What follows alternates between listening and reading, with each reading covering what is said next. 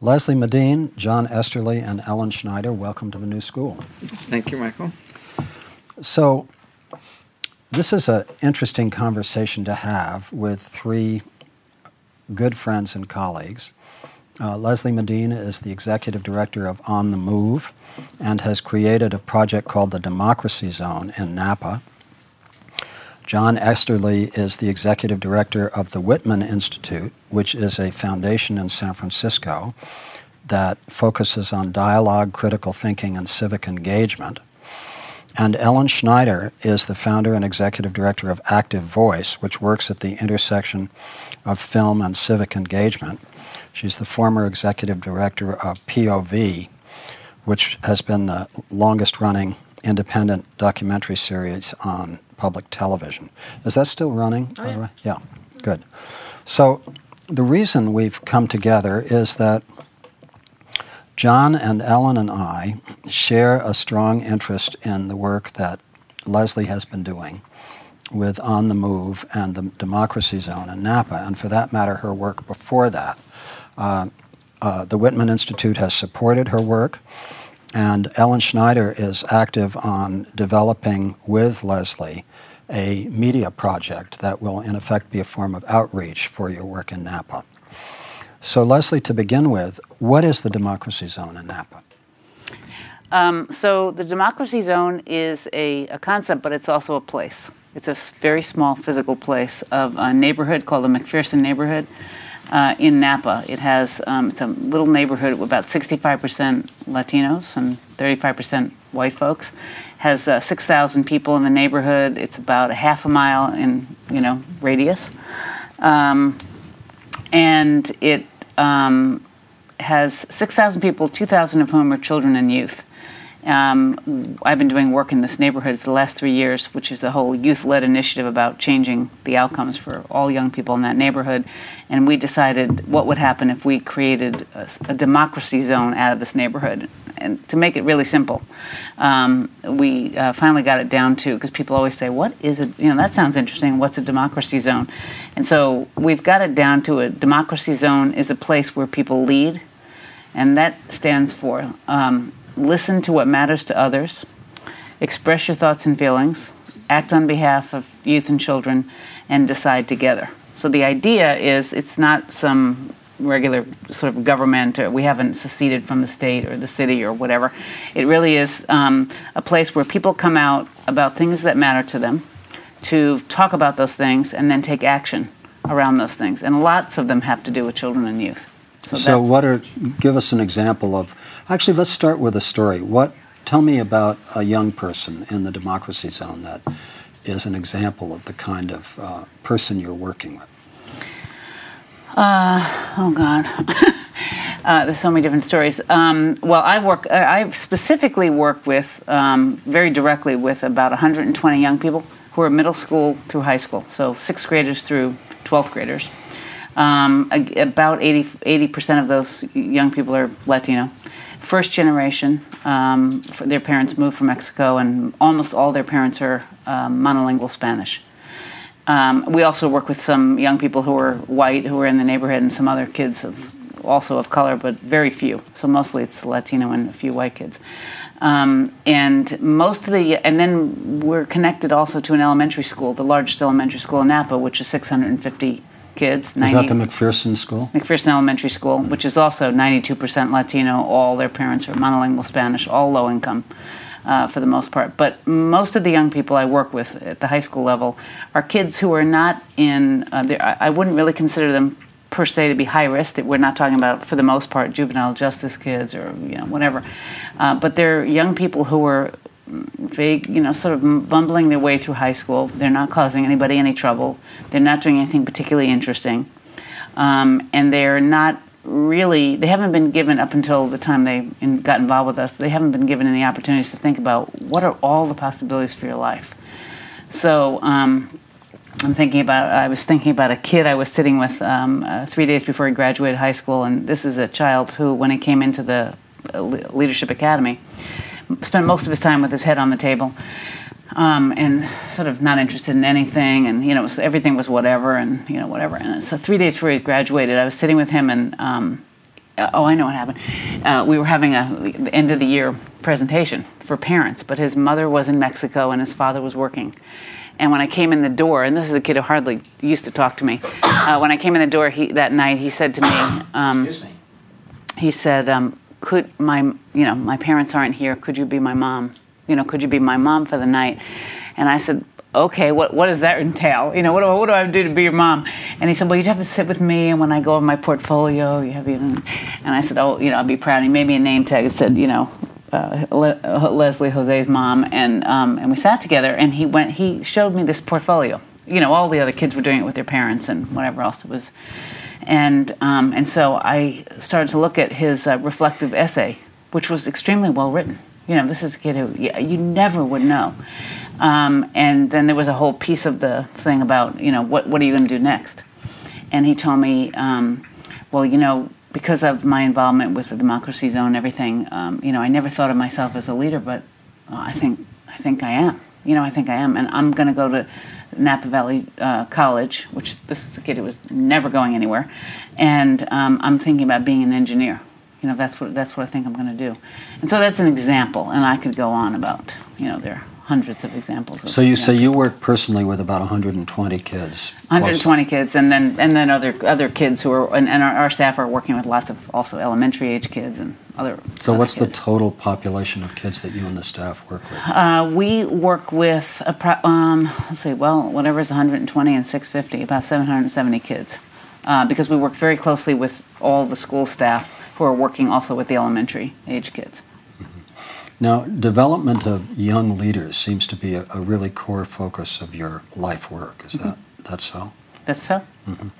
And have you come to a philosophy of organizing or development that you can describe that guides your work with helping young people develop leadership qualities?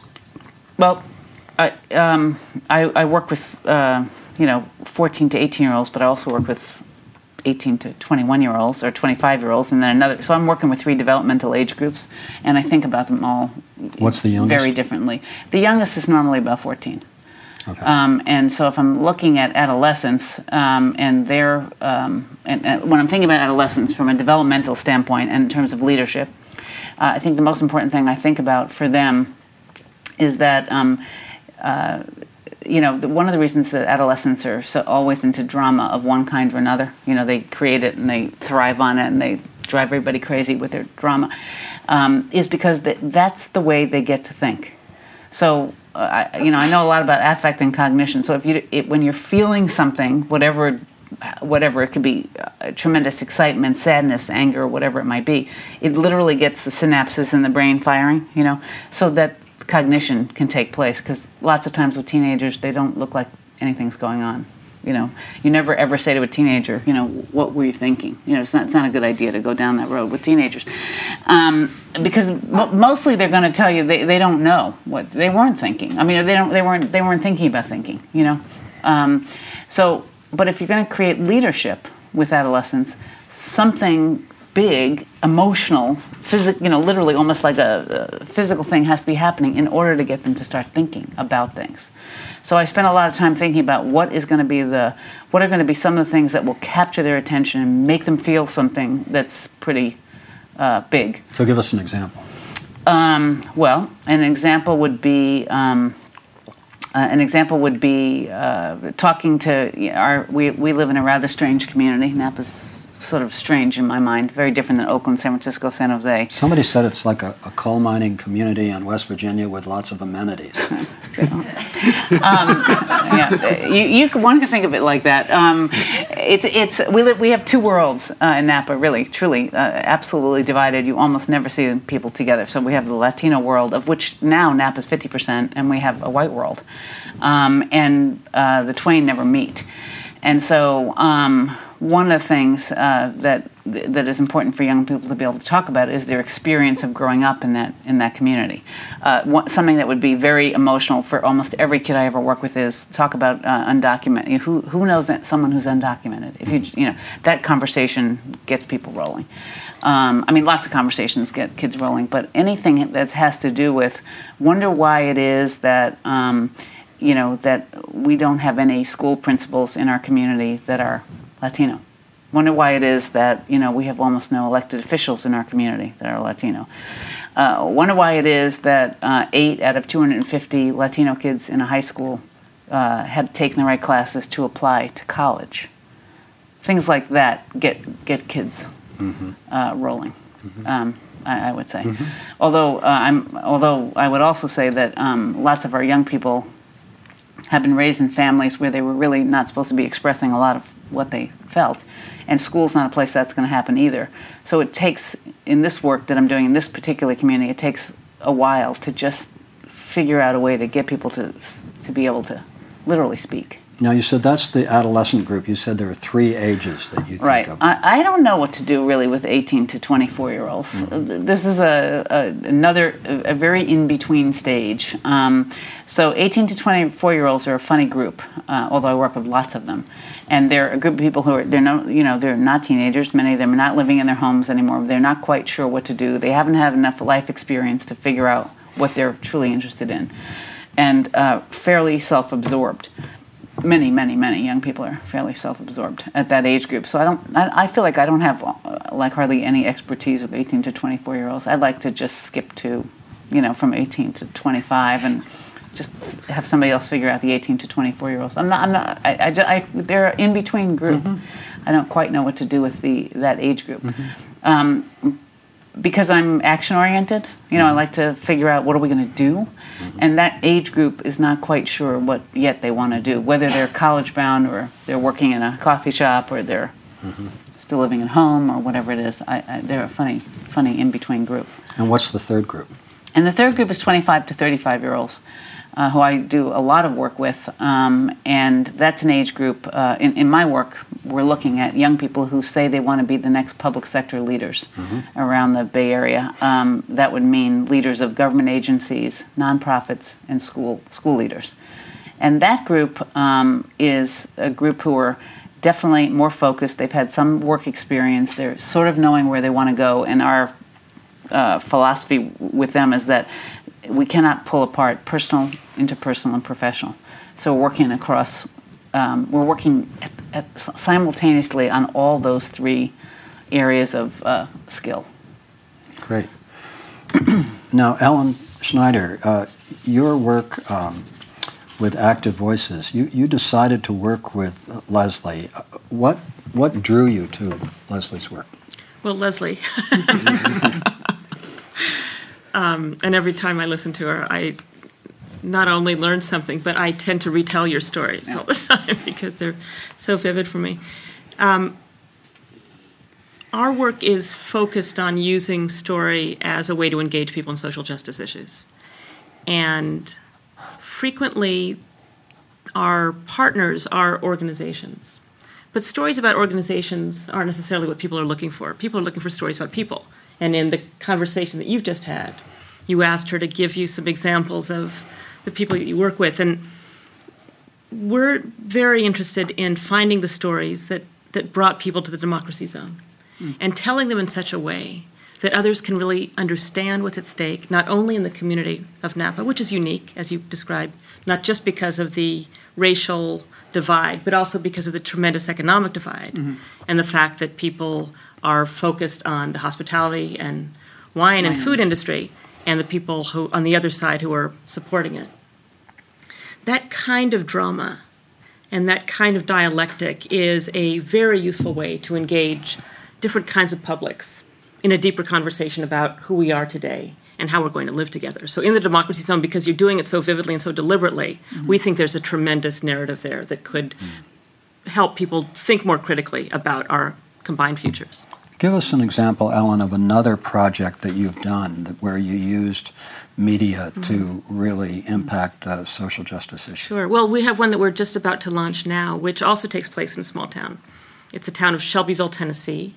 Shelbyville has 16,000 people, some of whom are white residents who've lived there for a long time. There's an African-American community that went through horrendous desegregation struggles. About 15 years ago, Tyson Chicken, which is the largest employer in town, was recruiting Mexicans to work in chicken processing. And because there was a legal problem with the hiring of undocumented workers, more recently turned to refugee communities. So the story in Shelbyville focuses on a small group of immigrants and long-term residents who have decided they want to make their community work. They've realized that America and their small town is changing. And they formed a welcoming committee to help not only reduce the tension with the economy in trouble, with a tremendous lack of understanding about who the newcomers are and why they're there, and in telling the story and letting people speak for themselves, and also, as in the case of the Democracy Zone, showcasing the deliberate effort by individuals to make things work, to really grapple with the complexity. Didn't you show a piece of this at the last Whitman Institute Yes. gathering? It was stunning. Thank you. It was really stunning. And that was one of the very earliest screenings. And we've had the opportunity throughout the whole process to ask for feedback and to work with policymakers, grassroots organizers, philanthropists, and people on the front lines of these issues, how the story is unfolding for them. And as a result, it becomes a much more dynamic storytelling process. And that's what we're hoping to do with the Democracy Zone. So as you familiarize yourself more and more deeply with Leslie work, what is the emerging story that you see taking shape? We're still working on that because we have, in addition to telling the complex story of who's in this town and what makes them tick, we also want the Democracy Zone and On the Move to flourish. So we want to find a way to direct the story not just for public appeal, but for people who will support you in the future. To help understand, I think the story you told about, the young man whose head was on his desk, and you didn't know what was going on in there, is usually what happens. Is we don't know. We don't know what's going on in there because we don't ask and we don't have access. And through media and the intimate kind of storytelling that I really like, we begin to flesh out character and the dimension, the complexity of what really goes on in people's lives. And I think that's going to be the key to this, is really developing some of the characters, but also showing how leadership is developed and what happens when people really are facing major decisions about their own communities and their own lives. I know you haven't decided whether to do this as a website or a film, but I'm curious about something somebody once told me, that it's more powerful to tell one story than two or three. I don't know if that's true or not, but I wanted to ask you, as a filmmaker, is there a rule of thumb if you're going to make, say, an hour-long documentary about whether it's more powerful to tell one story in depth or two or three? In other words, how does that work psychologically? Well, it's a great question, and I can't answer because I'm not a filmmaker. Okay. I love filmmaking, and I have tremendous respect for filmmakers. It's a skill that I lack. Forgive me. But no, but it's important because... you ran the POV thing, yeah, so you're an it's editor. an executive producer. Yeah, but and I think producer. it's really, it's a key distinction. Right. Telling stories is really hard. I mean, you happen to have a great skill because your mind goes that way. But for most of us, even though we may experience and observe things, the ability to kind of put it into the context and make other people see it, even for visual filmmakers, is very, very difficult. And I think that observation you heard might have been someone of a certain generation. For whom a linear story that goes into detail, that has a beginning, middle, and end, that's a very familiar grammar. But storytelling today is far less linear, usually, and technology enables us to spend the time, but to do it on multiple levels so that people can actually find themselves in the story. And I think that's why we are envisioning a website or something that's deeply web-based. So not only because it makes it more accessible, it means that we could open this up to lots and lots of people, some people who will never know, will never be sitting in a room like this. But also because there's something that hasn't happened yet, I think, online, which is taking narrative and really putting it into a digital space in a way that really draws you in. So will these kids be able to take their cell phones with their video cameras and contribute stuff online through the... Great question. Yeah. And there's so many good questions about who the storyteller should be and what the function is. Yeah. John Esterly is the executive director of the Whitman Institute. I want to say the Whitman Institute, I found, this is a parenthesis, but let me say it. I found myself gradually interviewing more and more people who've been involved with the Whitman Institute. And I've done I think, 8, 10 interviews with you, Mark Gerzon, Rachel Kessler, Pia Infante, coming up one with Juanita Brown of World Cafe, with Ed Conboy, and now this one. And it wasn't planned. But what I discovered was that being part of the Whitman Institute community, I kept running into people I wanted to interview. And one of the things that you do as a small foundation is that you understand what most grant makers don't understand, which is that creating community among your grantees is one of the most powerful value-added things that a grant maker can do, if there's any coherence in the grant making. So every, year and a half, 2 years, you do a gathering of your grantees, which the new school has been one, and bring us together. And the last one that we did up in Tamales was just an enormously powerful gathering where I met you and Leslie and Ellen and many others. And so your foundation is the only foundation in the country with a pure focus on dialogue, critical thinking, and civic engagement, which is really what both Leslie and Ellen represent. And but when I've talked to you about your grant making, you've often picked Leslie out as an example of some kind of what really energizes your work. So I want to ask you what it is about Leslie's work that draws you in that way. Well, first I'd probably have to make the distinction that Ellen did. Leslie as an individual has drawn me in. But more than that, the approach to her work, which very intentionally creates spaces for dialogue and reflection, both for the youth at all age ranges going up, as well as the staff. And actually, that was one of the first things that really pulled me into Leslie's work was when she was working with a program called Alternatives in Action in Alameda. And I was intrigued that as an organization, they had intentionally created a space each week where the staff would come together and talk not about the work and about what they were bringing to the work and how it was affecting them. So it wasn't a problem-solving session for the staff to go, okay, well, what do we do? It was really to try and recognize that in our workspaces we bring our own histories and personal things going on, and that we may have things on a relational level with other staff that we're sitting on and not talking about. And so I was intrigued at that process that they were setting up. And a question she asked at the time that it stays with me and sticks with me is one kind of, I think they asked as an organization, is they were, as a staff, holding the youth to a lot of high standards. Okay, we want the youth taking risks, we want them learning from mistakes, we want them being authentic, and then they said, are we holding ourselves to those same standards? And it was, well, not really. So then it was, so what do we do about that? So then that's where the impetus for creating that space for reflection first started. And it's a model that you still, that Leslie and On the Move still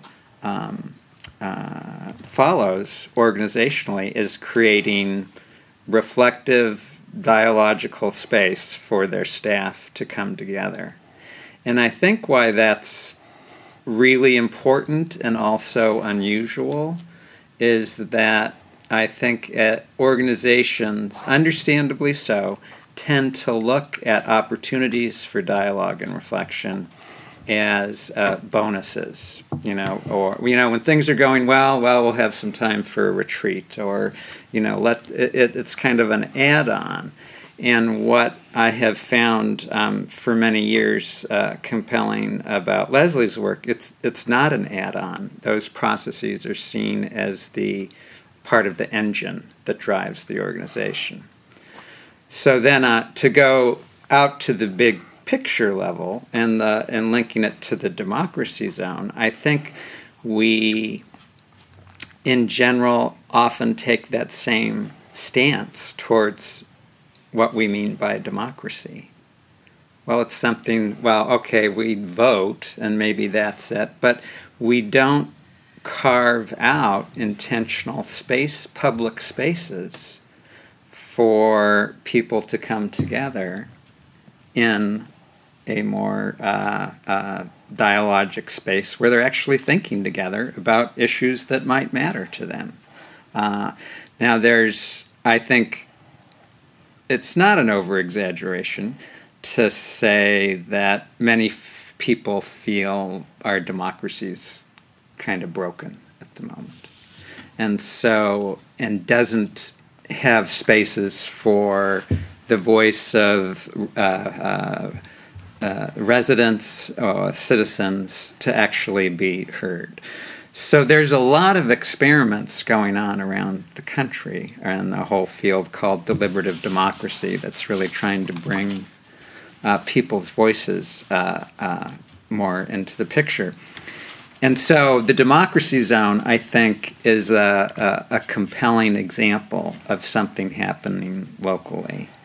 And I think and this is where the power of story comes in, because I think a lot of people now are recognizing that if you want to not only be doing the work you're doing, which is highly valued, but if you want to impact a wider public conversation, you have to tell a good story, a compelling story. You have to have something that's going to draw people in.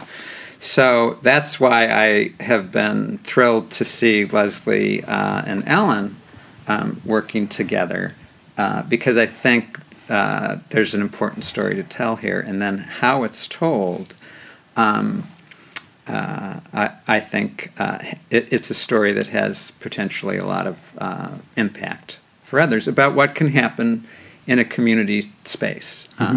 So, Leslie, given that a core process piece for you is creating these listening circles, or whatever you want to call them, what is your theory and praxis of listening circles? Who influenced you in the development of your thinking, and how do you describe that piece of your work?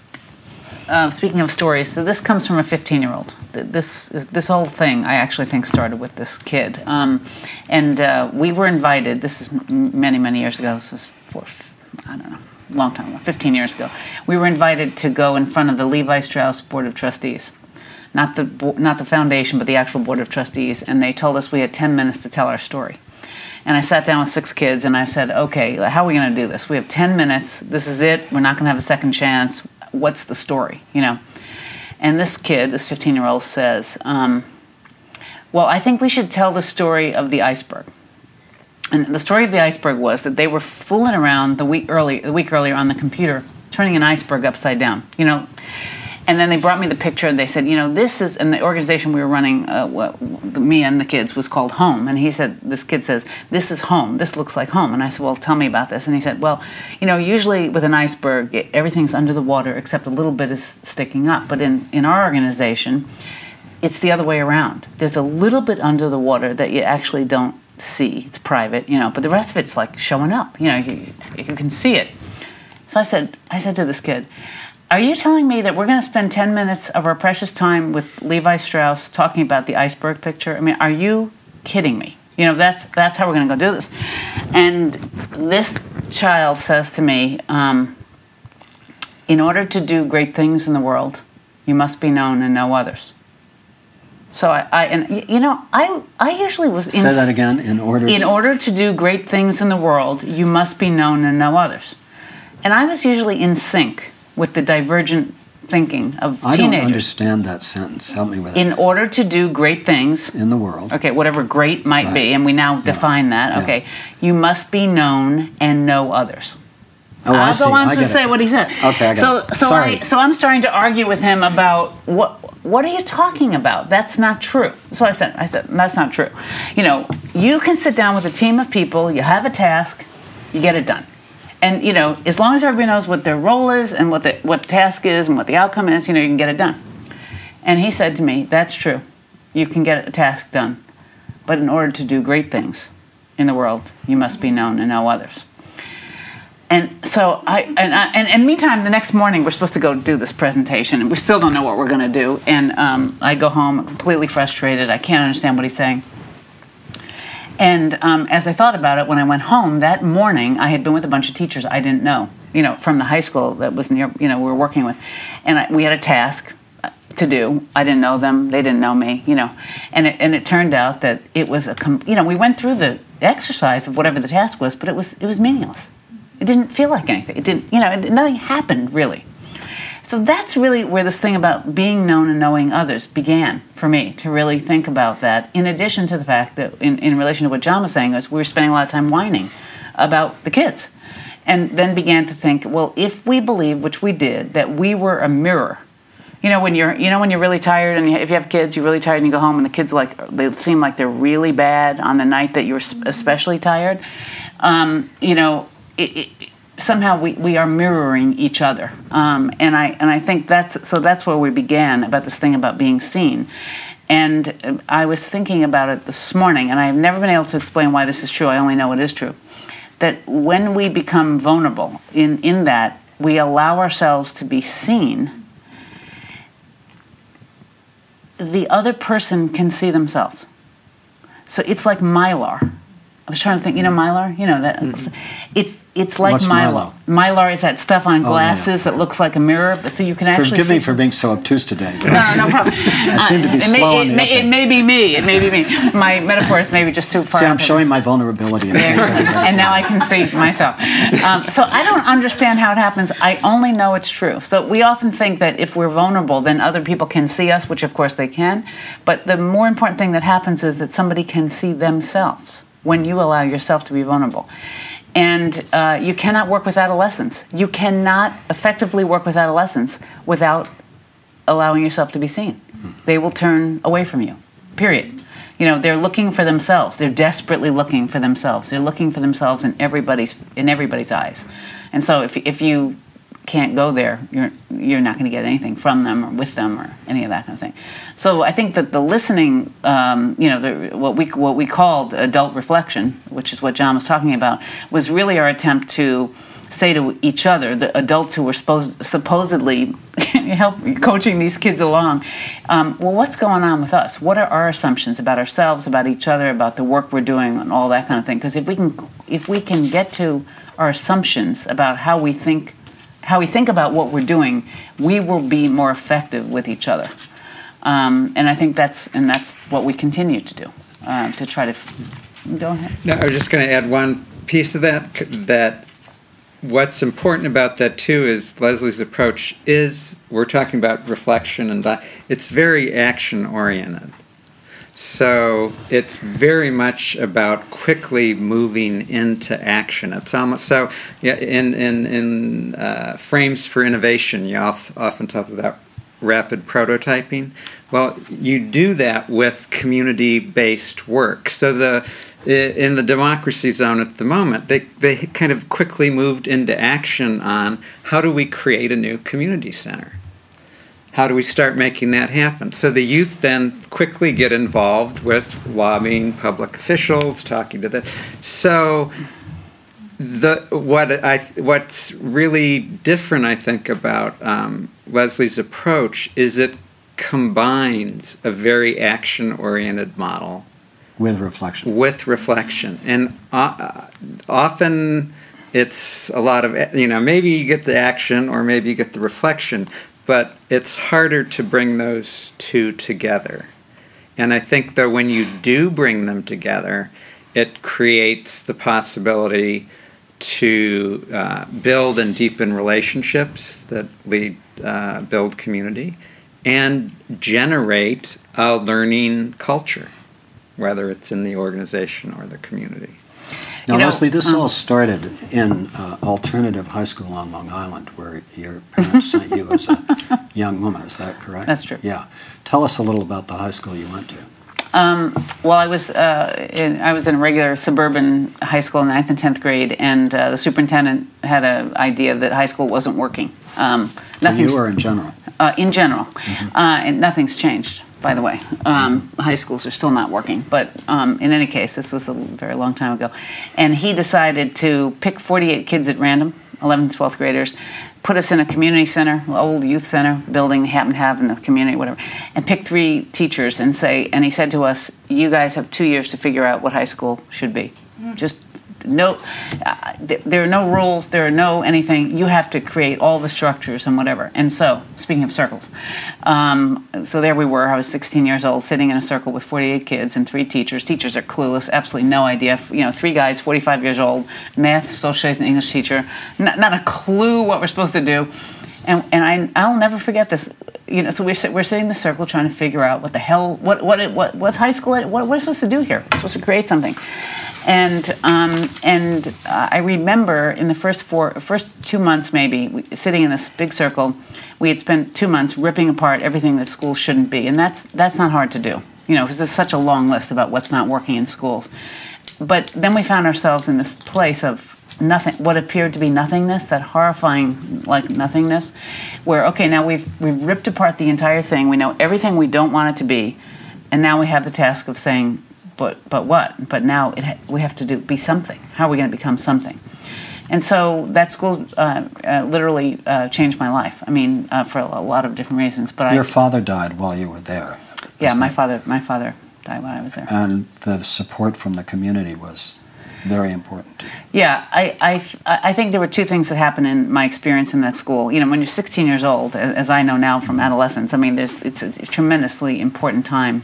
For change. So 2 things happened. One, I learned in that school that if you can think it, you can make it. I mean, because there was nothing, and then there was something. There was literally nothing, and then there was something. And I can remember sitting in on the floor of the superintendent's office, listening to the teachers try to figure out how we're going to get around the health requirement from the state of New York. And I remember thinking, and I can't remember what I had for breakfast, hardly. But I remember thinking, this is 40 years ago, thinking to myself, there are rules, and then people do things with these. You either ignore them, you change them, or you just sort of get around them. And I can remember thinking, wow, this is not fixed. There's a way to do this.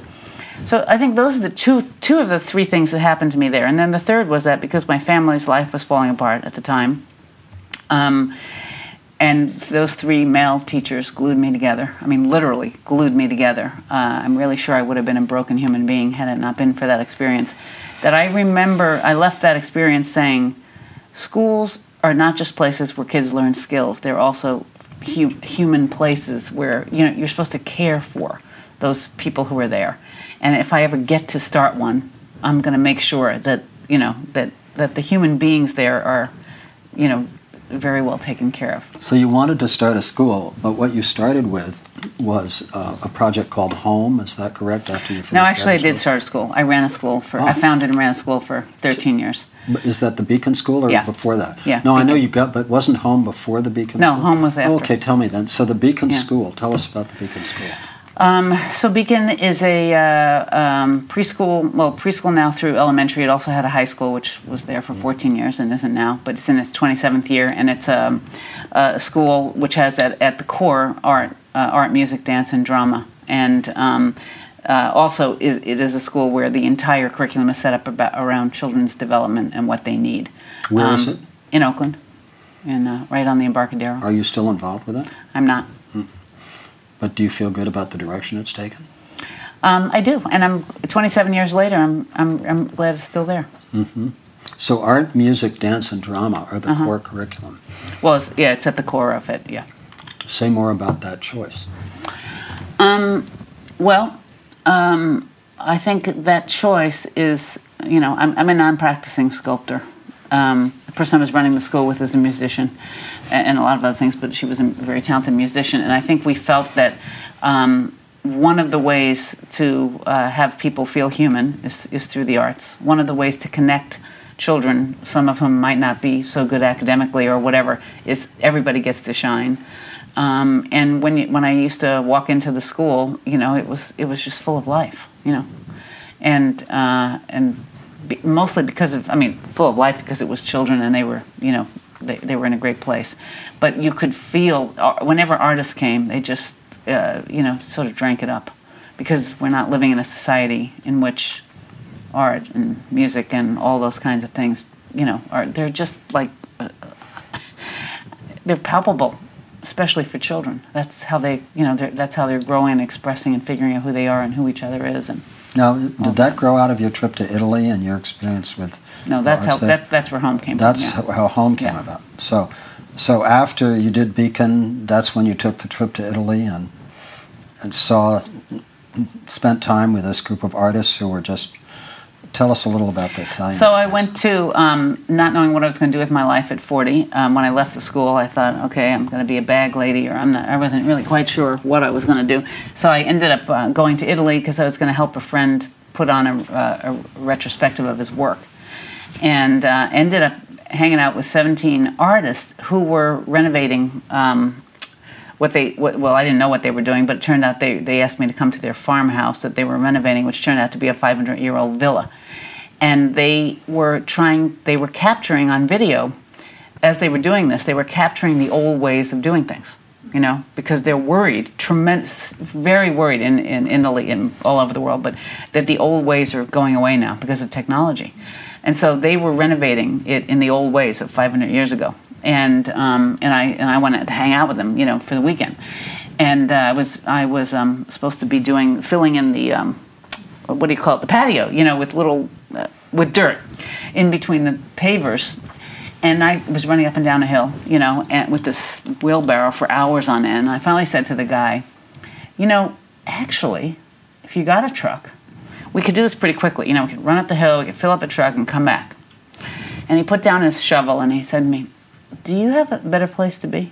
Do you have something else that you actually, need to be doing? And I said, well, no, but, I'm out, in the middle of nowhere, with these people. And I said, well, no. And he said, well, then good. Because 400 years ago, they didn't have a truck, and now you can take the wheelbarrow and you can spend the next 2 days running up and down the hill, And so I thought, okay, and then that's exactly what I did. And I noticed over the period I was with him for a week that there were no lists. No list posted, no poster board, no butcher paper, no nothing. And somehow these 70 people were getting it done. And the food and the art and the wheelbarrows and everything was important. And nobody, I couldn't understand how this was working without anybody being the organizer and and even some people took naps, in the middle of the day. And I was like amazed. Yeah, okay. And so and when I left there, I came home and I said, is there a way to do this in America? Is there a way to have everything matter? Is there really, could we do this, And I took 10 friends with me about 6 months later back to this little, this farmhouse in the countryside. And I said, come and see this and, whatever. And so we went. And Ed was one of those people, actually. And we went. Ed Conboy. And we went and spent 10 days together with these 17 artists trying to figure out how in America we could ever do something that was like this. And that's how the organization got born that I ran called Home, that I ran in Alameda. So tell us about Home. And so Home was a youth-led nonprofit, where I said to 25 kids, we had an amazing superintendent in Alameda, and he said, I want something to happen for youth. I know that, for high school-age kids, I know that at the core of what will make a difference for children to truly become empowered is if the power relationship between teachers and students is different. That's it. It's not about curriculum. It's not about change the schedule. It's about the relationship between teachers and between adults and kids. And he said, make something happen. And he released 25 kids, 9th through 12th graders, every day at lunch. And I have them for lunch in 5th and 6th period. And he said, make something happen. And so I said to these 25 kids, now I'm sitting there at 40, 25 kids in a circle, me and one other adult. What are we going to do? How are we going to make this happen? How are we going to make a difference in the world? How are we going to create a nonprofit? Whatever. And so we made it up. Me and exactly what had happened to me. 25 years earlier, and they created this amazing organization where it was very project oriented. So we figured out things that we could do. So the idea about action is that one of the problems that happens with empowerment or disempowerment or whatever you want to call it, this empowerment word has been very overused. I think now people don't even know what are we talking about anymore. But in my world, the way that people understand their power, their personal power, their whatever, is by making something happen. Here's an idea, whatever your idea is.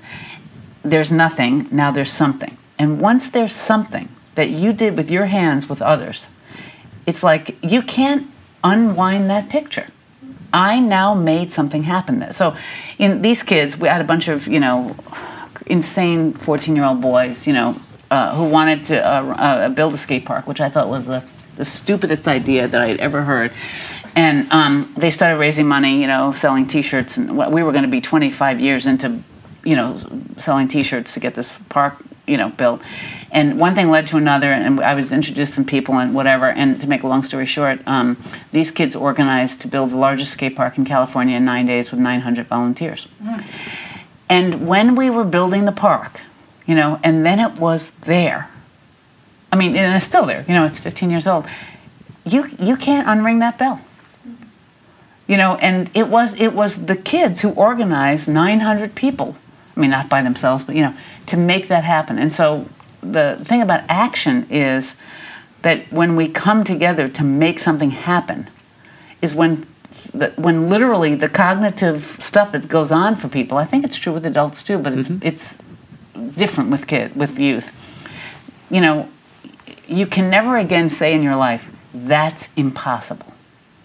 Because something that looked impossible, there it is, there's a skate park. I had a group of kids who built a child care center, opened it, ran it, and are running it. It's 9 years old. Those are the kinds of things that's where I think power or empowerment happens. It has to happen through evidence. Something I can now point to. I did that. My signature's on that thing.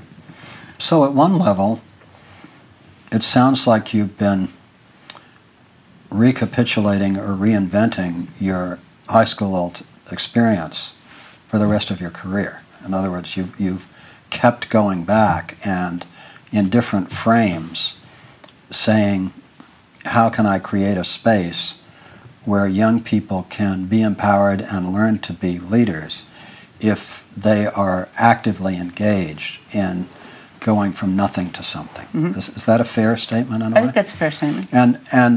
And yet, you've kept inventing new things, and so presumably there's been an evolution of your experience of what works. I'm not sure that's true, but I don't know if there's been an evolution of it. I think I'm taking on things that are more complex. Okay. So a year and a half ago, when we were just starting the Democracy Zone idea, I had a very small group of kids. We were starting to work with about 6 kids. And in the group was 4 Latino kids, 1 kid who was half white, half Mexican, and another kid who was half white, half African American in this group. And in the middle of this conversation, we were having a conversation about how we were going to find out what people thought about democracy and blah, blah, blah. And somehow 2 of these kids got into a tremendous argument. I think we were saying, well, we have to go ask the neighbors, the police, all different kinds of people. And this one boy said, there's no way I'm ever going to talk with the police. They're horrible, they're awful, every single one of them is whatever, blah, blah, blah. And there's a girl across the table, and the one who's, half Mexican, half white kid, and she starts to cry. Well, what's going on? And so, her parents are both cops, turns out. And she's saying, and he's talking, I'm going to kill the cops. And she says to him, you're talking about my mother and my father, and I'm trying to watch them, try to have a conversation, which wasn't going very well, about could they even begin to see each other's perspectives. Okay, so then we go through this Democracy Zone. We're starting to, so about right before they graduated, which was a month and a half ago.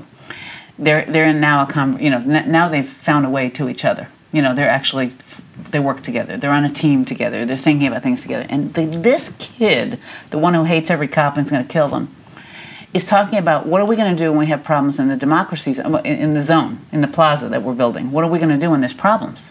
And this boy says, well, I think the way to do this, when people are not being right with each other and not listening to each other and they're not whatever is, some of us should be wearing like black T-shirts or something. Now he's putting on a uniform, by the way. We should, and it should say mediator, or it should say something that's a signal. There should be a symbol that's a signal that says, oh, well, there are people who wander around the plaza making sure things are okay and that people are being decent to each other, And when someone comes up to you and they have that T-shirt on, and so here's the two kids who couldn't hardly speak to each other 18 months ago, and then here they are, now talking, or here he is anyway, now talking about this is how people are going to start to listen to each other and protect each other and whatever. And so, it's one thing to build a skate park, which in and of itself is really hard. I don't recommend it to anybody, but it's a very different thing to now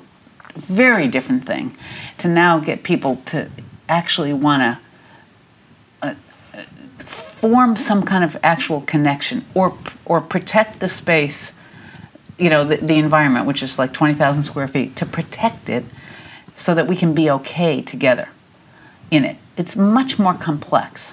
It's very, very complex. So not only are you doing more complex things, but presumably the scale is increasing too. Yeah, well, that's absolutely right. I mean, we're talking about involving 3,000 people in the building. So one of the core questions in philanthropy and social innovation, diffusion of innovation, is the difficulty of taking great ideas to scale.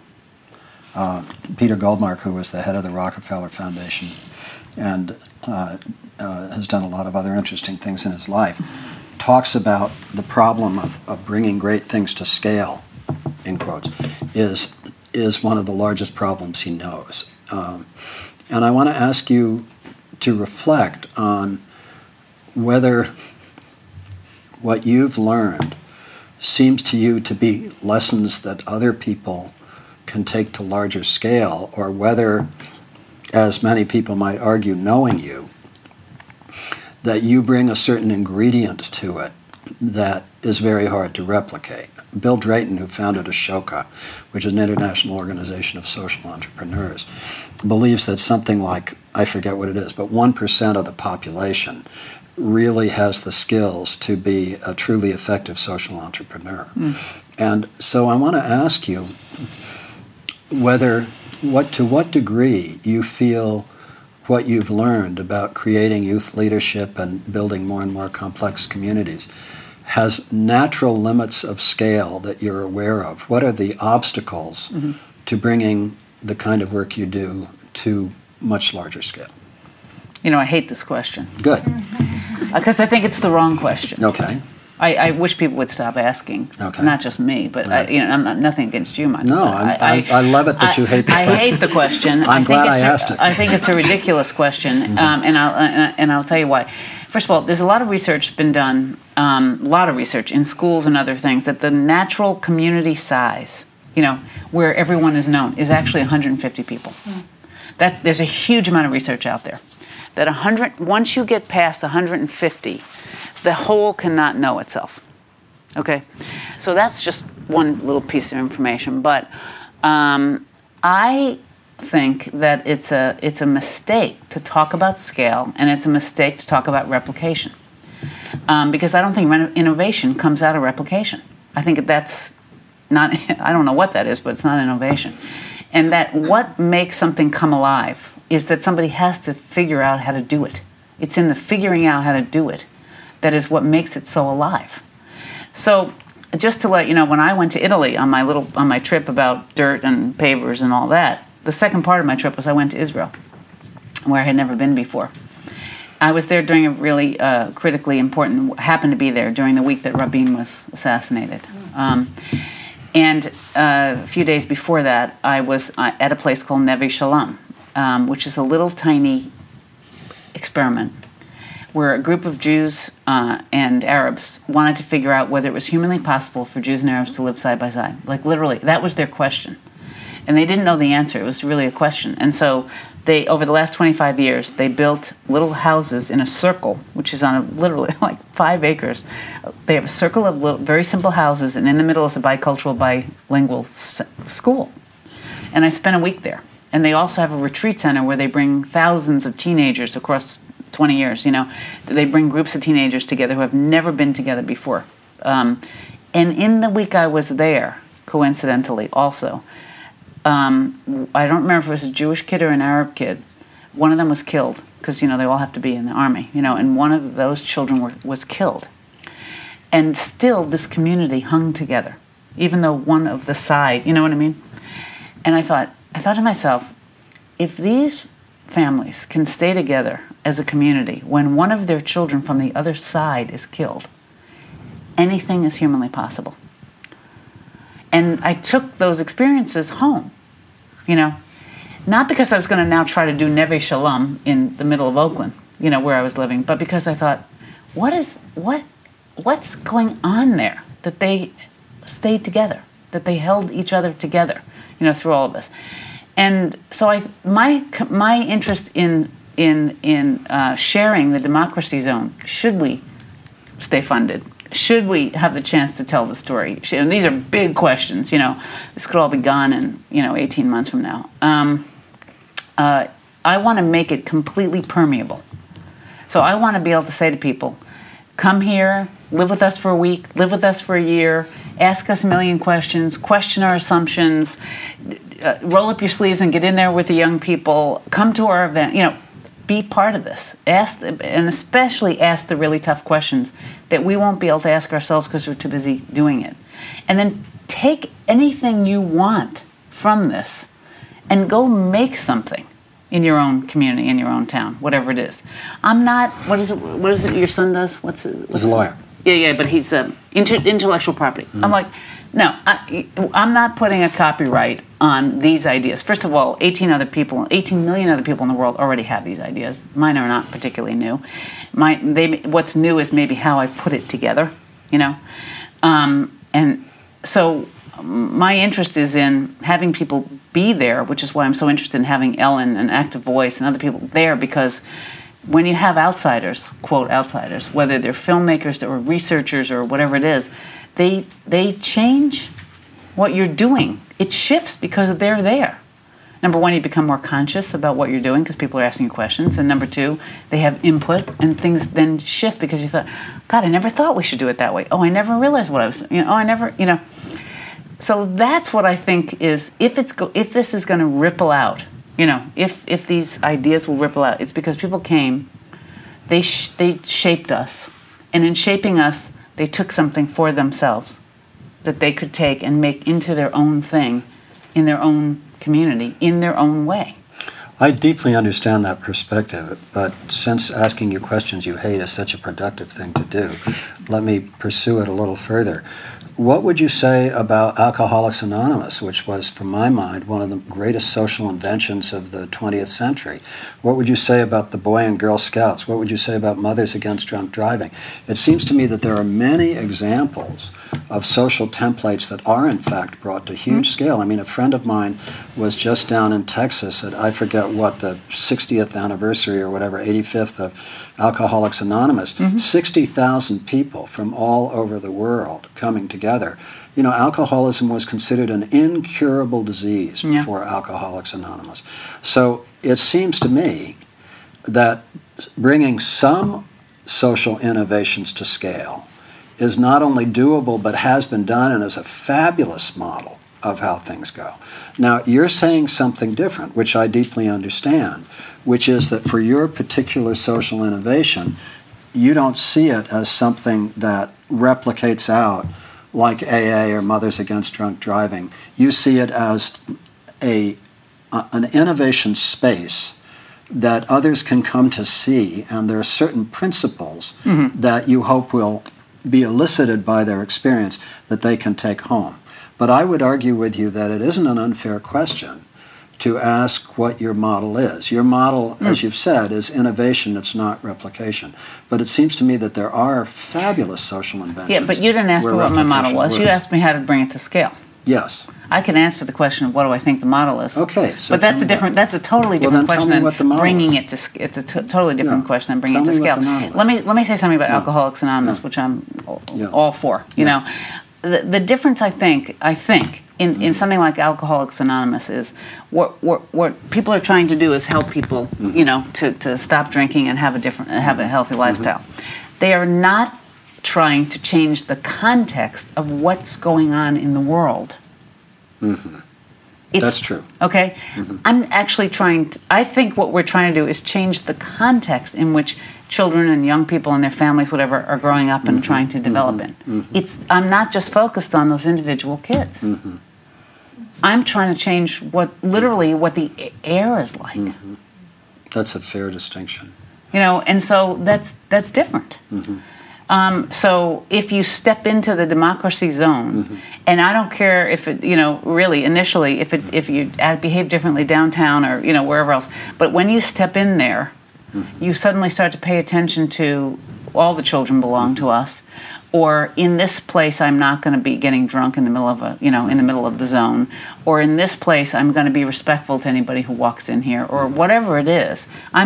That's what I think we're trying. That's what I think we're trying to do, because we're ultimately, and the purpose of the zone is if we get to continue to do this, that 10 years from now, the 2,000 children who live there will not have a question as to whether or not they have options for college and career and all of that. That's what I'm trying. So in order to do that, everything has to be different. Every single thing has to be different. It's not just, let's train up the teachers. You know, let's do parent education. You know, it's what's going to literally be true so that the air has changed for those kids. So what is the model for changing the air? Did you want to say something? Yeah. Yeah, unless you want her to talk about Yeah. the model, but I wanted to just bring Alan in a little bit on this, because for me, and I think more and more people are grappling with this question in changing the context, this recognition that you also need to change the story. And that I think this issue of scalability and like the Social Innovation Fund with the White House, which some people have really said that should be called the Scalability Fund, not necessarily the Social Innovation Fund. But I think increasingly story is not just in people who are doing different forms of engagement.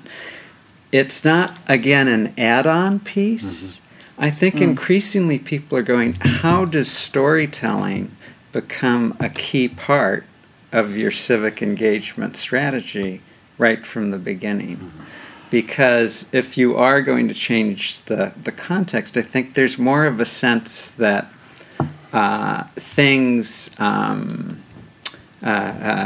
becoming like memes or ideas that spread, that it's stories that are adaptable and people can make their own. And a lot of what Leslie was talking about was kind of implicit, was kind of how do you engage across difference. And so if Alan could talk about it, because one of the things that I find compelling about Active Voice and their approach to media is a real interest in reaching beyond the choir. And so I would just ask Alan to maybe That'd be wonderful. Talk about that a little bit, and because I think it's an important element of how you guys proceed with what you're doing. Well, there's lots of stories to be told, but that particular opportunity with the Democracy Zone is exciting because the very nature of the neighborhood is so diverse. And from what I've seen, as you mentioned, it's 50% Latino now. But there are people in the community who have lived there a long time, who are not Latino, who do not speak Spanish, who are very concerned about their futures, who are looking around and not sure what's going on. So finding the stories that everyone can tell to help them connect with each other is absolutely essential. And to change the context, I agree that that communication really needs to happen. That you can't have, or it's less advantageous to have isolated narratives. when we think about working beyond the choir, and I think as media becomes more fragmented, we know that we tend to subscribe to, publications. We go to websites that, support our perspective. It's just so much easier to have your own worldview reflected back to you. It's comforting. What's dynamic about Democracy Zone and On the Move is the opportunity to really help everyone tap into not only their other narratives, but what brings them together. There are things that telling stories do that other forms of communication don't do so well. And one is, and you've talked about this, being able to document change over time, to be able to document individual transformation. So by having something like a Democracy Zone, like a skate park, where you actually go through something, and to be able to capture that, those are the universal elements that help people understand what other people think, how other people behave, and what their role is in shaping a kind of collective narrative. But it takes work. It doesn't happen automatically. It's hard to do that. It's going to be hard when your young people begin to interview the neighbors who have been there a long time and who may have a preconceived understanding of why they're there or what is going to change. But it's also, I think, part of what's going to make things really work is the ability to reach and take the time to understand and find out where the common ground actually is. And that's why I love the terrestrial quality that you're working with. So it's not so abstract. It actually is a place that we can see. So let me come back to the model question. You said, as I understand you said that what you don't like about the replication thing is that it doesn't change the air, that works for individual problems, but it doesn't change the air, it doesn't change everything, that you're trying to create a context that changes everything. And therefore that when people come in, if I understood you, they will take their own lessons from this back to their own communities and innovate. So in that context, how should I understand the model from which you're working? I think there are two, when I think about it in a big sense, I think there are maybe three things that are a must. One is that it's intergenerational. So it can't just be about children and just about youth and whatever. So it's intergenerational. But in my mind, the fact that it's youth-led is critically important because adults in our community will behave a little bit better in the presence of young people.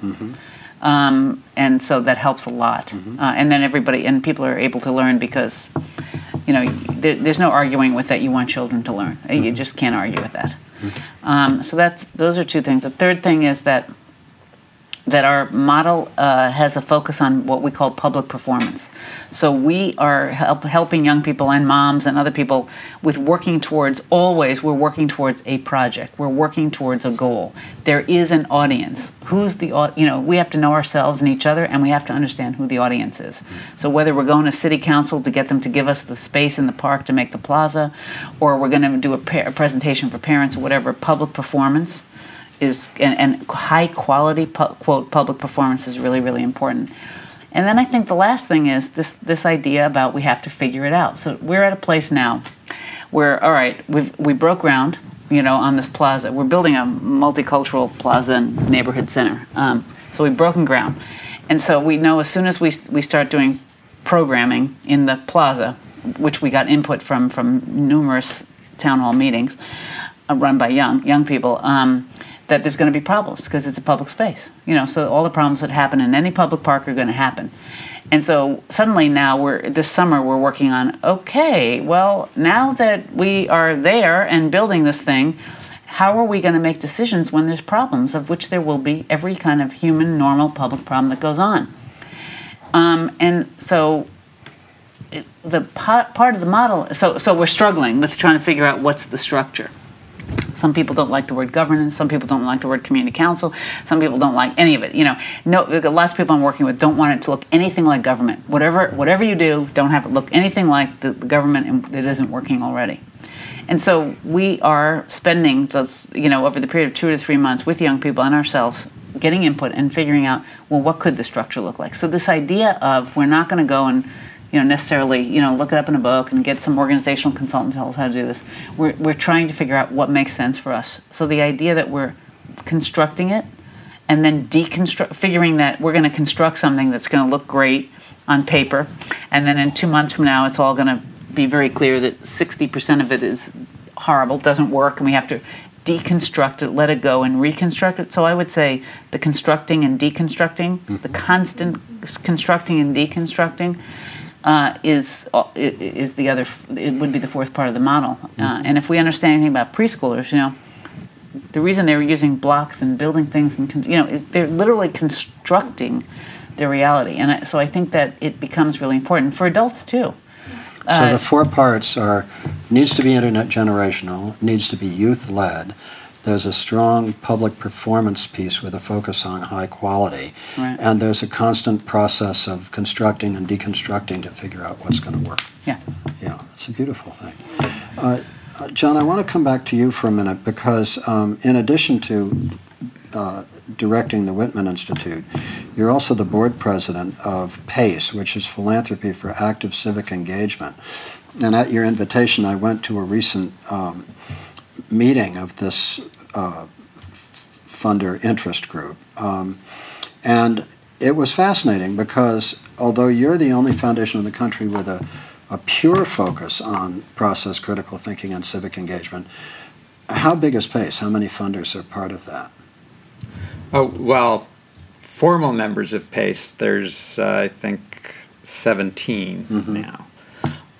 There's certainly other funders who are interested in civic engagement who aren't a part of PACE. There's another group called Funders Committee for Civic Participation, which is another affinity group, more focused on voting and democratic reform maybe than PACE is. But the argument that PACE is trying to make for the broader philanthropic community, I think, is that no matter what you're funding, to consider viewing your work through a civic engagement lens. So if you're an education funder, if you're an environmental funder, and some are doing it already, but to intentionally be going, okay, how does civic engagement work in terms of what we're trying to accomplish in these different fields. And I heard at least 2 schools of thought in that meeting. One was the school of thought that if you get a community together and have a fair process in which everybody gets to express their perspective, you've done the right work. And the other is organizers who come in with a point of view and they want to arrive at a specific end. And if that involves privileging low-income communities of color so that they get more of a say than others, they're trying to get, in a sense, to a specific outcome. And there's a tension between those, and there's a question as to whether they're really ultimately reconcilable, or the degree to which people can put those 2 things together. I think that that tension you refer to is always going to be there. But I think in general in the world we live in right now, there's just a lot of tensions or polarities that are always going to be there. I think the trick is how to creatively work with the tension. And that even can manifest in different forms of dialogue, where actually the best dialogue sometimes is where you go where the tension is. Which often, we did today, yes. By the way. In other words, one of the most interesting parts of this is that you said, I hate that question. And I thought, you hate the question. And then you gave a really eloquent response, and I pushed back. And so there's something that happens when there's, even if you're adults, right? When there's some emotional content on the table. Well, and I would synapses take place. And actually, that's when I think, because all of a sudden you move up to the edge of your seat a little bit, and there's a little juice there, and I think in general, the way we're socialized is to not be able to work creatively with tension. Either we become tension averse and we go, ooh, let's not go there, and so we miss the opportunity, or we get too emotional and don't respond, either too defensively or go on the attack, and again miss the learning opportunity. So I think often we go, because I think there's a lot of tension, certainly even around, I think democracy is tension incarnate. Those tensions are always going to be there. I think democracy ideally, democratic practice ideally, is that as a community we work creatively with the tensions that are always going to be there because we're very different people. And maybe we have different values and different perspectives, but how do we come together to creatively find space so that we move into some sort of effective action? I think in general right now, we don't work well with tension. You see that all over the place, and it's certainly in the media or news. It's not really modeled anywhere. So again, back to the importance of story. I think that's where there's real potential. If you have stories that get people on the edge of their seat, that involve them emotionally, then and are told in a way that people from different perspectives can enter into them. And that's where I think Ellen and Active Voice are really great at spotting the stories that have that potential. And I think what you would say is those stories are often character-driven. Always. And I should say that it's not enough to simply tell the story. That's always great, and I agree with you that having storytellers come in to observe and challenge and mirror is important and always influential on the subjects of a story. But I think where there's also tremendous promise, which is one thing that we're very excited about, that is really the core of Active Voices work, is to take those stories and create an environment where the story becomes a kind of common text. And this is a big problem, right? Because unless people have some joint collective experience that they've all had together, they can go off and continue to exist in their own kind of siloed worlds. What media can do, and what we hope it will do with Leslie's organization, is to create something that we all observe simultaneously. So that regardless of your own experiences, your own perspective, your own life and worldview, you've now had something that you all have in common. And that's where story can be extremely catalytic in encouraging people to not only think about what they have in common, but to engage in those tensions in a productive way that moves them into it. But as long as we're fragmented and believing what we believe and having very few challenges to that, I think things don't happen, and that action is really kind of stunted. When I hire people, I'm interested in three things. And this is all I'm asking these days. Okay, your skills and your experience, whatever, that's nice. Okay, I hope you have some, and I hope you're rigorous, and I hope you come to work on time. But there are three things I'm interested in. The most important, are you curious? This is like a dying quality, curiosity. Like literally, who are you? Are you interested in who other people are? Are you interested in yourself? The second thing is about tension. How do you do with conflict and tension? Because if you don't like it and you are conflict avoidant, this is probably not a good place for you to work. And then the third thing I always ask people is, how do you relate to failure? Because if you don't like that F word, this is also not going to be a good place for you, because we're going to have failures. Because if we're pushing the envelope and we're risking enough to make a difference and to make people learn and to have the thing come alive or whatever, there's going to be failure. So how do you feel? Those are literally the three things that I really care about when I'm looking at hiring people these days. Beautiful. I want to open this up a little to see if there are any comments or questions from any of the folks here. I have other questions I'd be delighted to ask, but I'm just curious whether this has evoked anything for any of you listening. And please don't be shy. Don't wait for somebody else to. Anybody? Yes. You want to say your name? My name is Madeline Hope, and I live in West Marin, and I work with youth, and also work with waste and art, and am a sculptor. and I've done some work at RDI. Oh, wow. And I'm wondering about the conversation that's happening right now. I'm just working with young people, high schoolers out here. In rural West Marin, we have one high school, basically, in West Marin, and that's in Tomales, basically. So even kids from Bolinas are going over the hill to Mill Valley.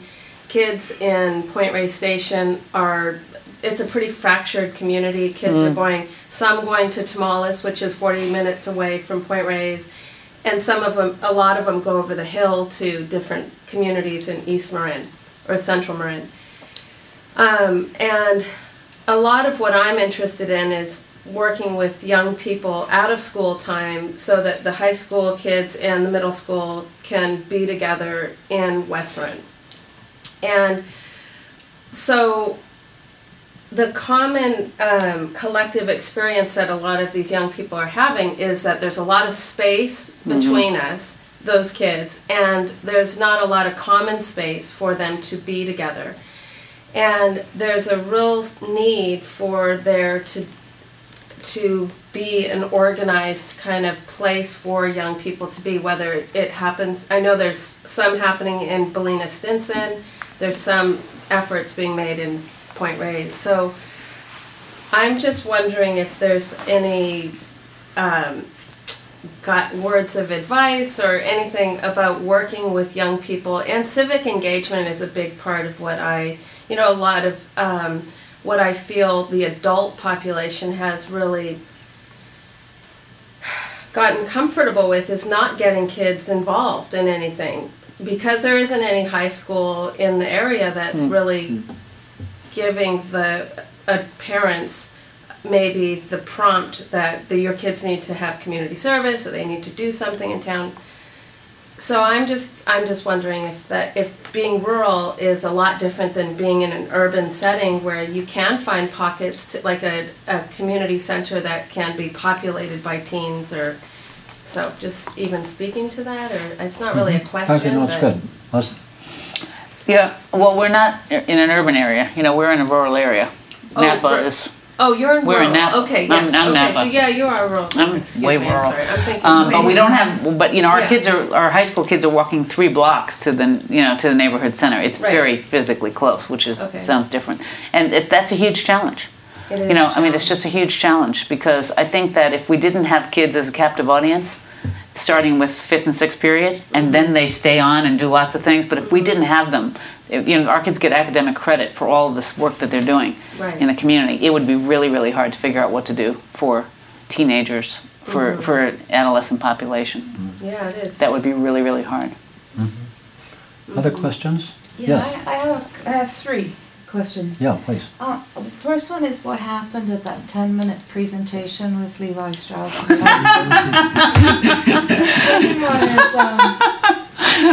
Second one is really about if you could expand on the idea of it's not enough just to tell story, because I work with kids. Madeline runs the Artists in Schools program through Gallery Route 1, and I'm one of the artists in schools. Okay. And I work in media and work with storytelling.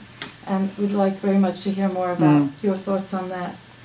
And as part of that, story as common text, and how to really engage in that and with that, and in the idea of engaging in difference through that medium. Because what we're finding in this community is the same thing you have: huge difference, huge one group here, one group there, and it seems like, and we don't engage with it in our art teaching right now because our art teaching is more about environmental, but what's happening is this cross-cultural encounters, and it seems to be happening within the kids. Like the adults are all kind of doing their thing, but within the school system, that's where those two cultures are actually kind of coming together and rubbing. And I'm not a parent, so I don't see that clearly. But anyway, those are my 3 questions. You want to start, Leslie?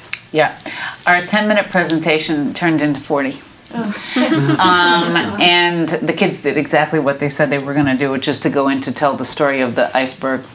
I mean, I see, what am I going to do? It's 6 of them and 1 of me, and they had decided that this is really what they wanted to do. And and they told the story, and it was a really compelling story, and then we ended up staying for 40 minutes and having lots of questions about all of our work. So that's what happened with that. And it worked. It worked. I mean, it worked. It was very, it was very wonderful.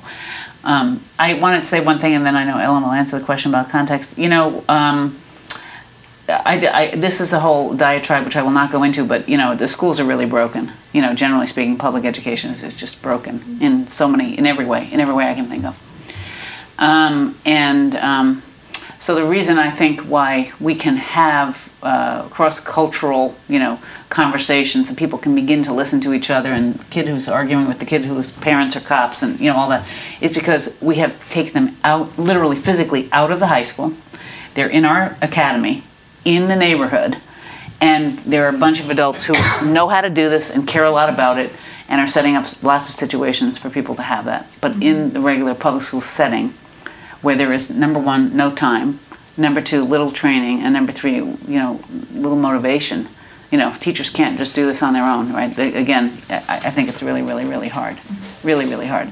And part of this goes back to the reflective conversation. So, I run these groups for young leaders, and we ran one with Latino moms and one white mom, monolingual Spanish moms, and one English-only white mom in a group, in a leadership group, And speaking of story, and we spent a lot of time trying to build the trust, so people can have the important conversations, or even ask each other questions about each other, that kind of thing.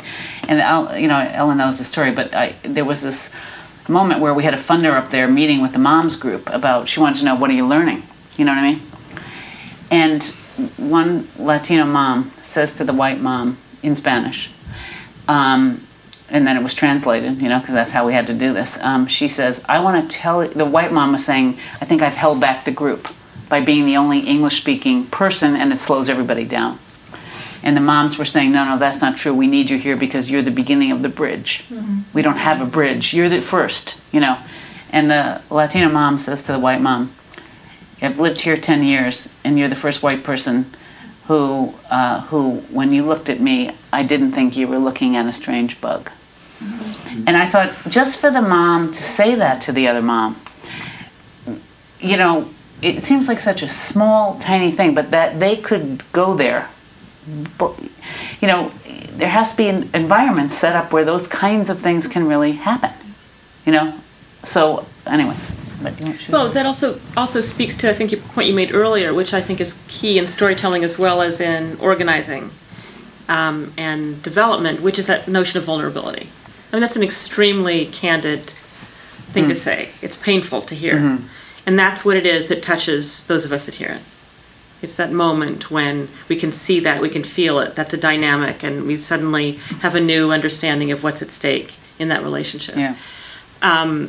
And that, I think, is, for the work that we do, absolutely essential to the powerful storytelling. Now, I should say is that to differentiate what we do, we don't work with vernacular storytelling, in which there are people and organizations that really focus on helping individuals tell their story in a small, facilitated setting. And can be very powerful. I'm not an expert on that, but I think it's partially what you do. We work with very carefully constructed stories. But when we work with them, we have trained facilitators who actually go out into group settings with these stories, usually on video.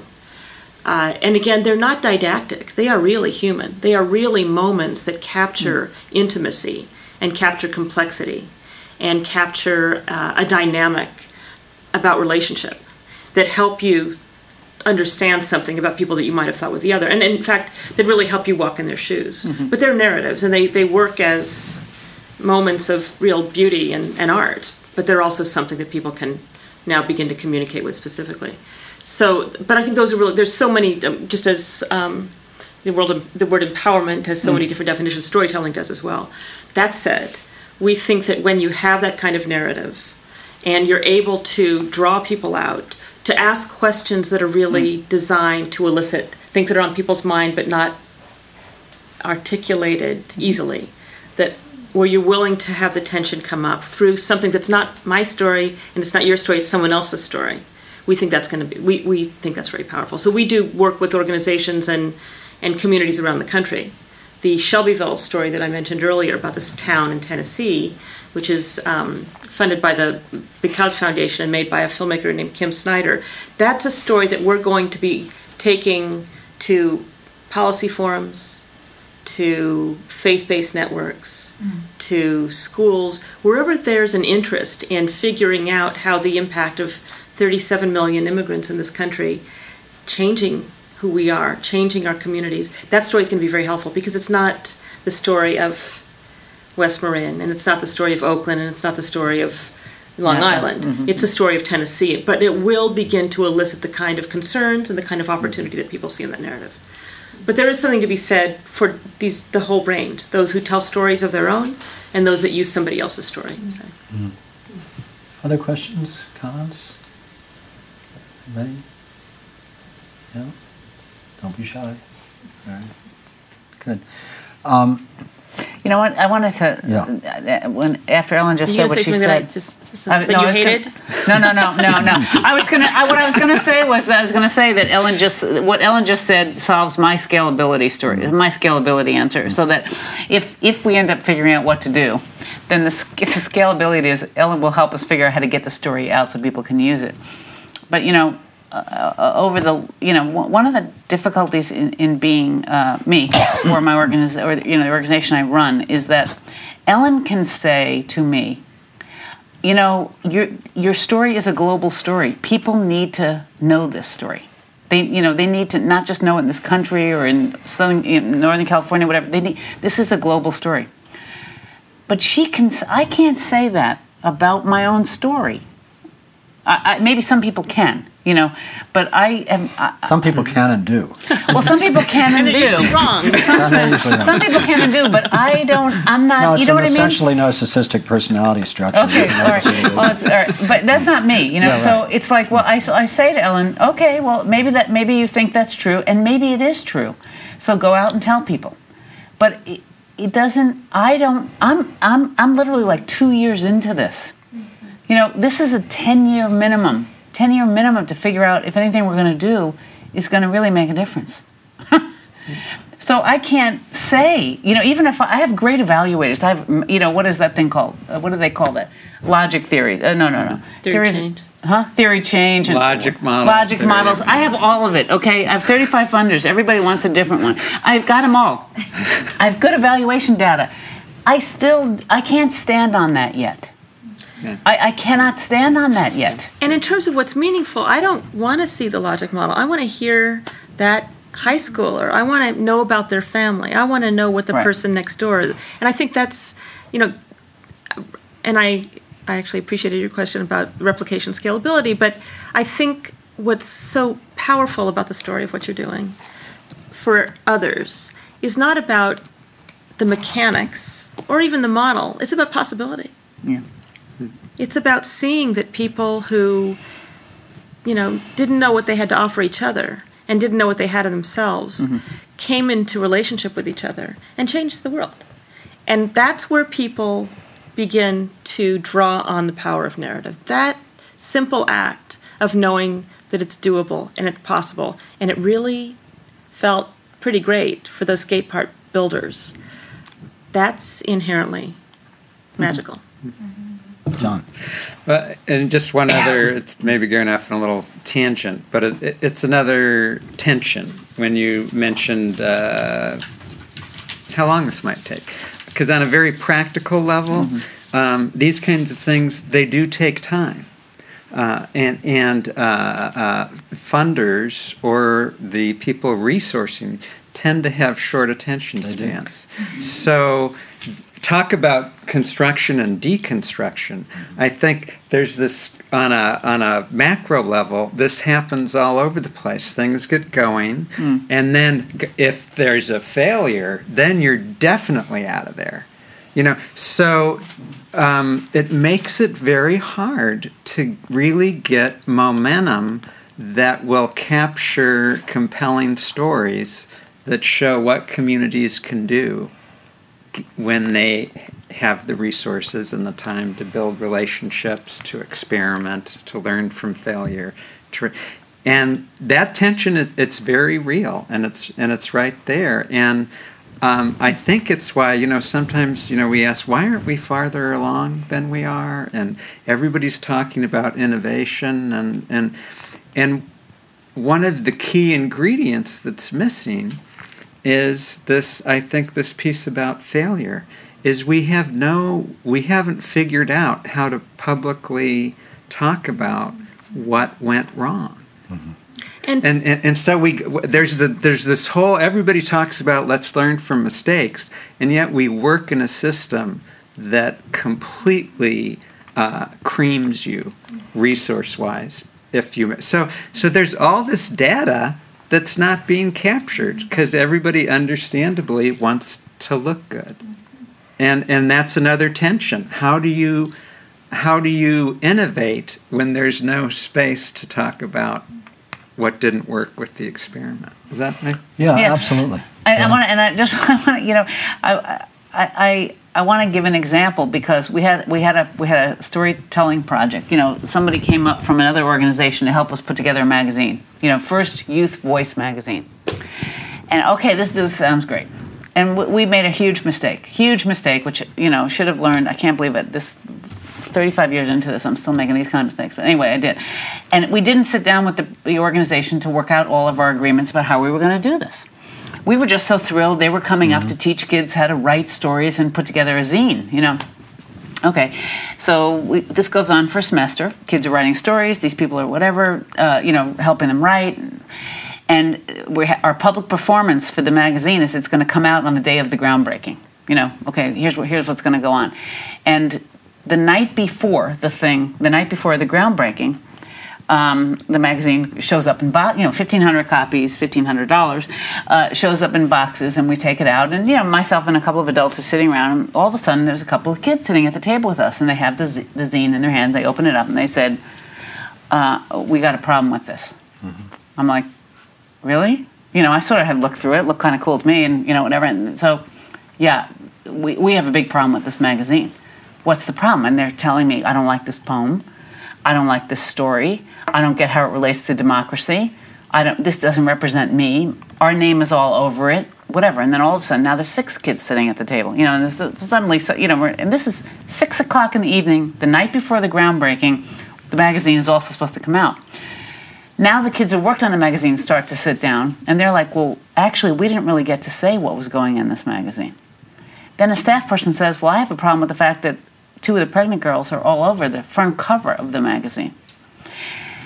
And so the funder has shown up from New York, and he's going to be there the next day, okay? And at 8:00 in the morning, 10 of us, adults, get together in my living room to try to figure out what in the hell are we going to do about this. We've spent $1,500. We got 1,500 copies. Who's going to make a decision about this? Is it the kids to make the decision, whatever? And I said to the funder, if you want to see how it really goes, show up at 8:00 in the morning at my house because you want to watch something fall apart. Here it is. Okay. He did. I had staff crying because they didn't really speak up and they should have, and why didn't we? And then other staff crying because they didn't really support And then we had a whole process we had to put together in 45 minutes about how to get the input from the kids about who was going to make the decision, how we were going to make this happen. So I was willing to invite the funder and open up the process and let everybody see that we really had not thought this through and what were we going to do. And where people went, which is another thing about this democracy zone, and I think what's happening in our country, in our society, whatever it is, we're always looking for the higher authority outside of ourselves to tell us what to do and solve the problem. So the first response that the staff person had was, well, we should have shown the principal of the school. Maybe she'll make the decision about what we should do. Oh, we should have, talked to the funder because their name is on, Let's do anything that doesn't have to do with us. Somebody else is the higher authority. It's the police. It's the priest. It's the principal of the school. And I think what we're trying to do with our young people and the democracy zone is say, actually, there's nobody else to turn to. It really is, this is back to tension. Mm-hmm. It really is for us to sit together and figure out what are all the options and what are we going to do. And that's hard because many people want to run from that. When it gets hot in the room and all we have is each other, We just have to sit in it to figure out, first of all, to not try to blame each other, to not try to beat ourselves to death, and to say, how are we going to move forward? But I think that, it's an example of when things go wrong. But those kids learned more, and so did we, from the mistake of how we hadn't thought the process through, than if the magazine had been perfect and distributed and whatever else, I mean, really, the learning was all about what are we going to do? We shot part of that scene, and I've just seen the rough footage. But lest it sound too barbaric and difficult, there was amazing tenderness in that meeting. And there's a moment when I guess he's one of the teachers, is explaining to the students, and I don't know how the decision was arrived at. We may have shot that as well, that they're not going to actually distribute it.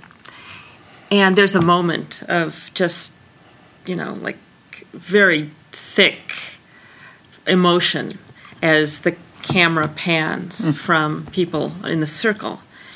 And the teacher says, "You did nothing wrong. You did everything right." And that's the stuff, that's the sticky, powerful, relational, honesty that is so powerful about seeing these decisions that are being made in front of your very eyes. And tremendous caring about brutal things that happen that is so much a part of the community that you've created. I'd love last comments from each of you, maybe starting with you, Ellen, just last reflections on our conversation today.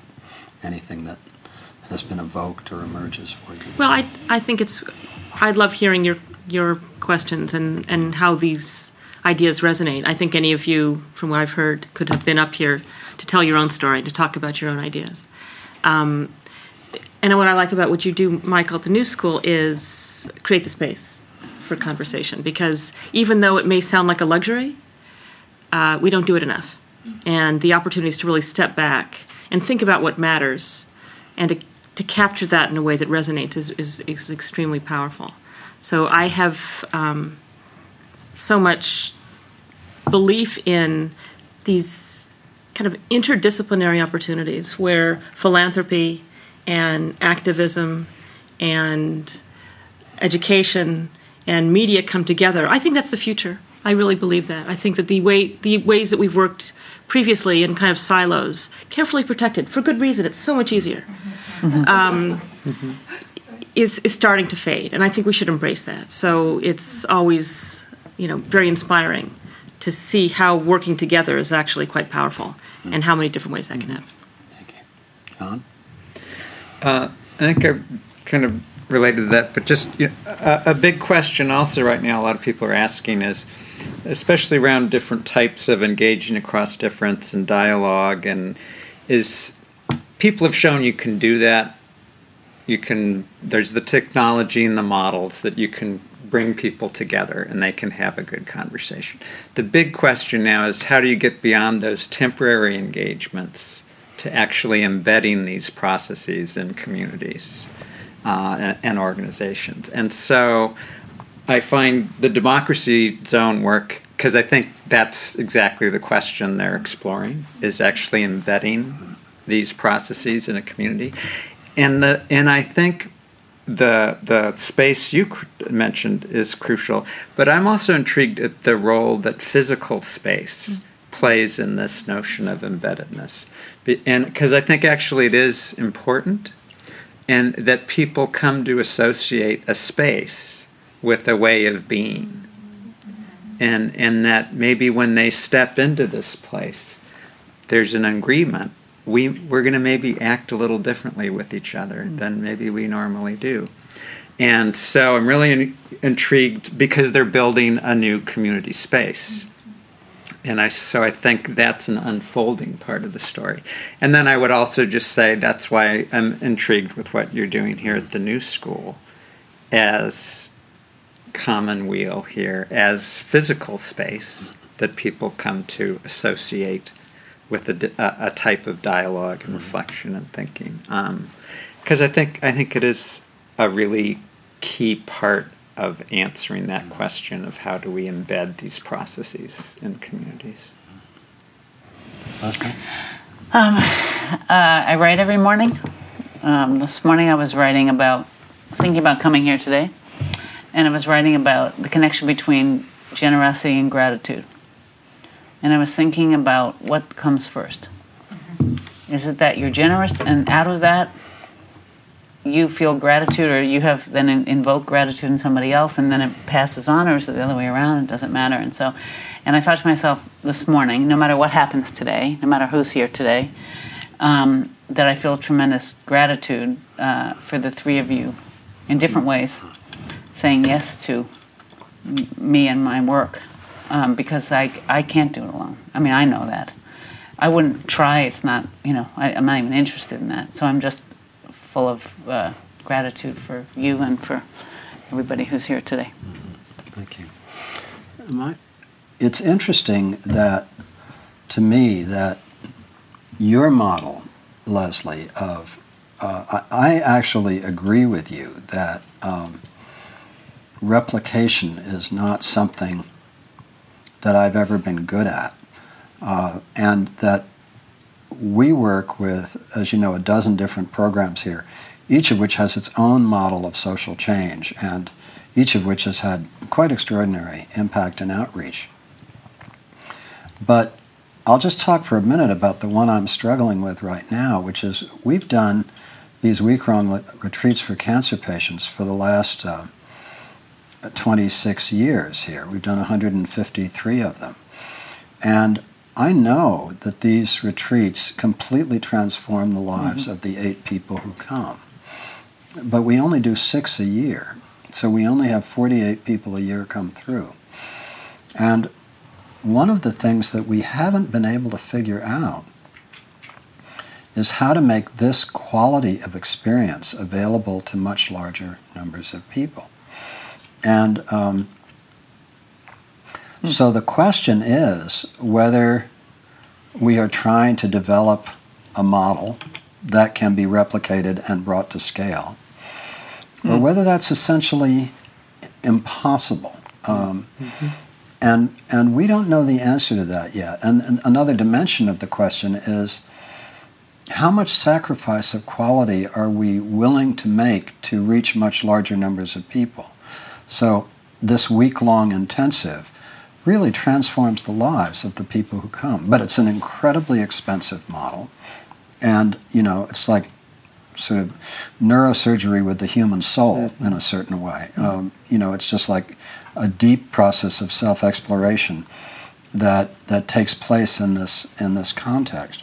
So for myself, I agree with you that the stuff that interests me the most is when, and I think perhaps how we will proceed, is to invite people in and to say to people, this is how we do it.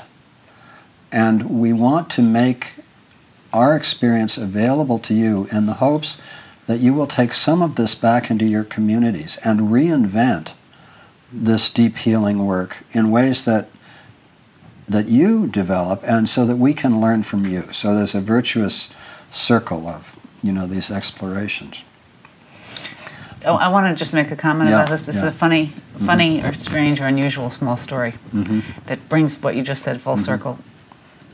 When I was 16 or 25 or 36 or even 40, I really thought the world was going to be different by the time I left it. And now I know that in a big way it isn't. And people say to me, yes, but it's one person at a time. Don't you know how many people you've impacted, blah, blah, blah, but I'm not keeping a scoreboard for my work. But my significant other's wife was dying. And she came here for a retreat 23 years ago. And it changed her and her daughter and my significant other's lives. And so I listen to your story and I say, I don't know about thousands of people. I only know about Anne and what happened for her here 23 years ago. Leslie Medine, John Esterly, Ellen Schneider, thank you for being with us at the New School. Yeah, thank you, Michael.